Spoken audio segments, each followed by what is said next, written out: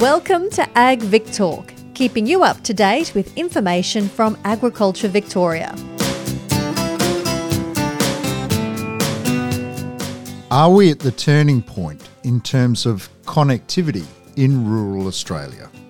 G'day, I'm Drew Radford, and this is an important question as many believe that the next great jump in farm productivity is dependent upon the Internet of Things. That's hard though if Wi-Fi equipped soil sensors, tractors, watering systems, etc. can't connect to the internet. A person who's been looking closely at this is Peter Waters, co-chair of the Australian Broadband Advisory Committee's Agritech Expert Working Group. It's quite a title, but it's been quite a task. Hello, Peter. Hi, Drew. How are you? I'm really well, thanks, Peter. Now, Peter, by trade, for want of a better description, you're a lawyer, but I understand you grew up with dust on your boots. You're from a farming family. Well, I mainly grew up with sort of mud and cow manure on my boots. I grew up on the north coast of New South Wales, between Kempsey and Lismore, and come from a family that have been beef and dairy farmers for quite a while. So you have good first-hand experience in terms of the primary production side of things. You're co-chair of the Agritech Expert Working Group. What do they do and how did you get involved? Well, they were looking for somebody who had some experience in the telecommunications industry, who could bring that perspective to working out what are the barriers that are holding back digital agriculture. The government, working with the National Farmers Federation, has set a target of $100 billion in value for Australian agriculture by 2030, and a big chunk of that will depend upon us making strides in digital agriculture in the next 3 to 5 years. You've also had a recent personal experience in terms of how crucial communications networks are in terms of being consistent and constantly available, because you experienced the floods earlier in this year and it basically knocked your local town out, from what I understand. Yeah, I live in the Tweed Valley, and we had two 1 in 100 and another 1 in 500 year floods in really a month. It wasn't quite as bad as Lismore, but it was bad. And most of the mobile and NBN infrastructure was taken down. The backhaul fibre was flooded out and the towers themselves were clogged with mud. And so we lost coverage for really, it was probably about 7 to 8 days. And you don't realise how much communications has become embedded in our lives until you try to go to the petrol station and buy some petrol and use tap and pay, or go to the supermarket and use tap and pay, or try to log on to find out when services are going to be restored. And all of that was completely in blackout.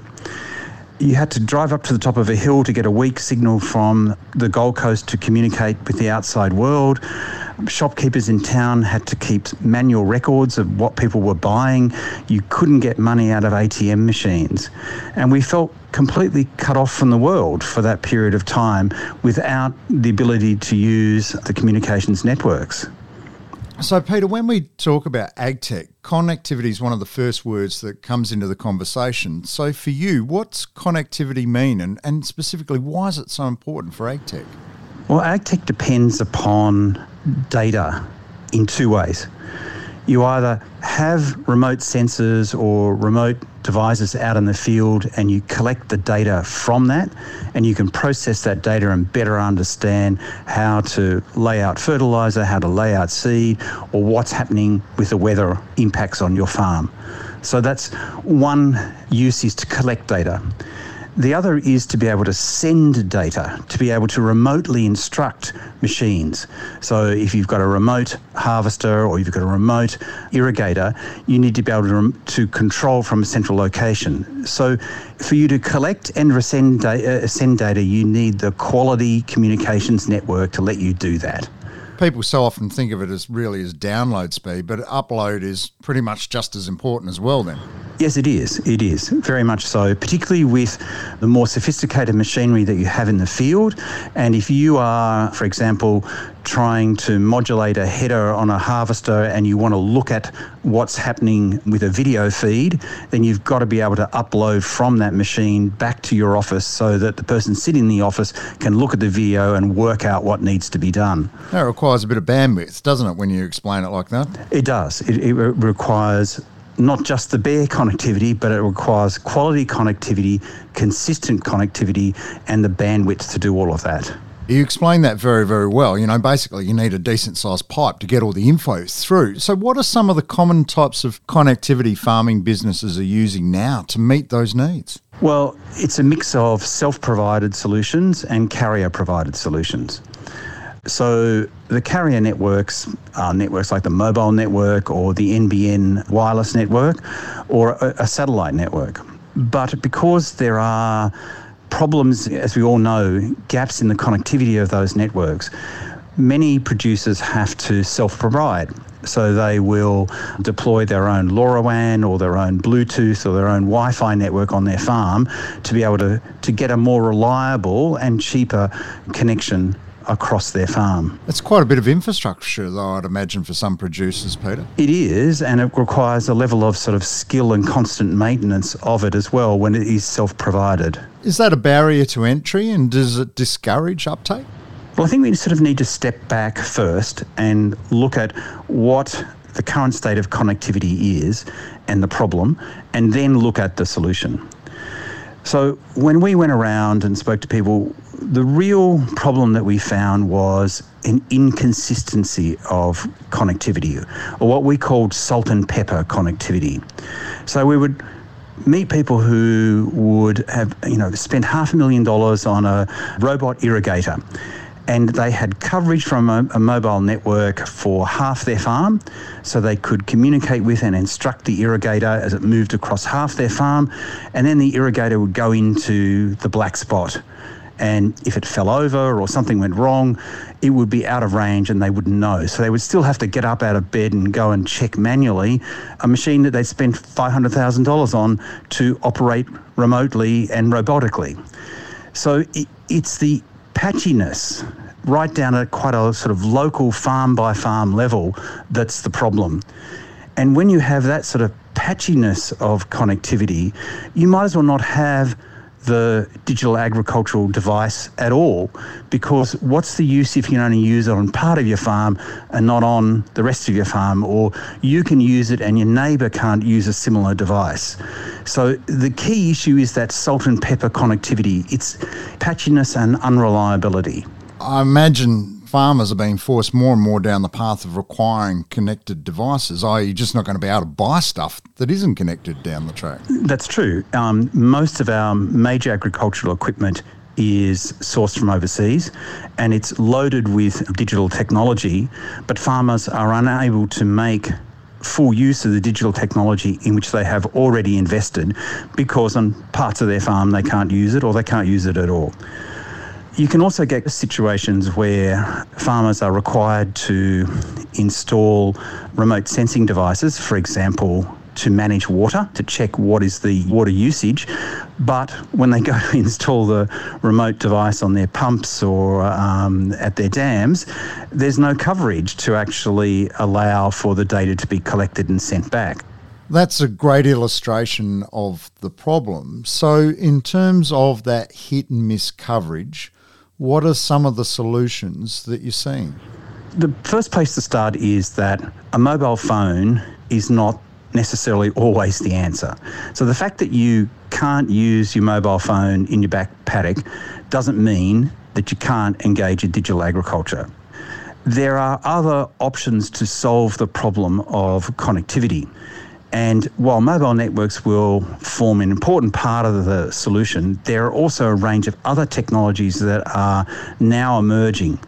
So we're going to have an environment in which there are sort of a more heterogeneous network of different technologies, which together can solve or help solve the problem of connectivity. And the best example are LEOs, low Earth orbit satellites, Elon Musk's endeavour. And so they can bring a sort of new era of ubiquitous connectivity that we really haven't seen before and hasn't been achievable before with traditional terrestrial network architectures.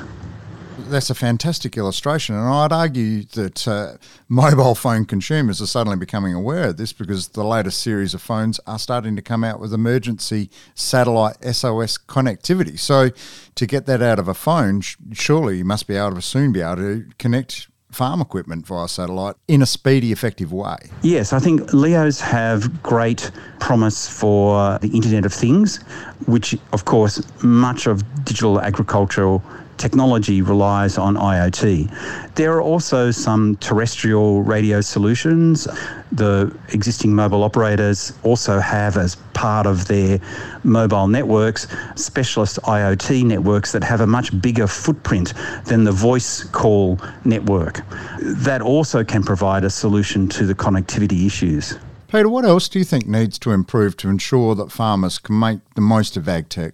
Well, it's a classic problem that the connectivity is the beginning or the baseline. But digital agriculture requires specialist skills. It requires somebody to help you understand which devices would best help on your farm. If something is broken and needs maintenance, it needs somebody nearby to help you fix it. Because, if you've got a remote control on your cattle watering system, you don't want to wait 4 days for someone to drive 500, 600 miles to come and fix it. So you need somebody to help you with maintenance. And then as you collect all this data from the devices you've got on your property, you need somebody to help you actually analyse the data and think about how you can put that into your farming practices to get better quality and better efficiency out of your farm. So there are layers of skills above the connectivity. All the debate to date's been about the connectivity. We haven't even really begun to think about those layers of skill above that. And those skills need to be in our local towns, close at hand, for farmers to be able to access. And I'd suggest too, Peter, those skills need to be also viewed through a similar lens that a farmer might look at an agronomist coming on board to help you. You can't be an expert in everything. And some of the language needs to be demystified and simplified and made easier so that adoption's easy to undertake, I would imagine. Yes, because, the most frustrating thing about technology is when it doesn't work or when you know that you haven't quite cracked all of its functions and you're not getting the best out of it. And we all have had the frustration of never being able to navigate a user manual. What you need is the skills, professional skills nearby to really help you embed that digital device and the information it collects into your daily practices as a farmer. Peter, it's a big country. This problem of connectivity has been around for quite some time. Do you think we're closer to solving that? I think that as the recent regional telecommunications inquiry found, we are actually at a turning point, I think, in rural connectivity in Australia. The problem of connectivity has been a long-standing issue and there's been a long debate about how to fix it. But I think we've reached a point where we now have available technology that has actually been developed itself to operate in rural areas and to address connectivity problems in rural areas. And for the first time, we actually have the tools that we could address connectivity in rural Australia in a much more effective way. It's grasping those tools, finding the money, finding the sort of application to make it work. Peter, you've given us a great oversight. You've spent quite a bit of time travelling around the country looking at this issue, and it sounds like we're inching closer and closer to resolving it. Peter Waters, co-chair of the Australian Broadband Advisory Committee's AgriTech Expert Working Group, thank you for taking the time and joining us for this AgVic Talk podcast. Thanks very much, Drew. Thank you for listening to AgVic Talk. For more episodes in this series, find us and follow us wherever you get your podcasts. We would love to hear your feedback, So please leave a comment or rating and share this series with your friends and family. All information is accurate at the time of release. Contact Agriculture Victoria or your consultant before making any changes on farm. This podcast was developed by Agriculture Victoria, authorised by the Victorian Government, Melbourne.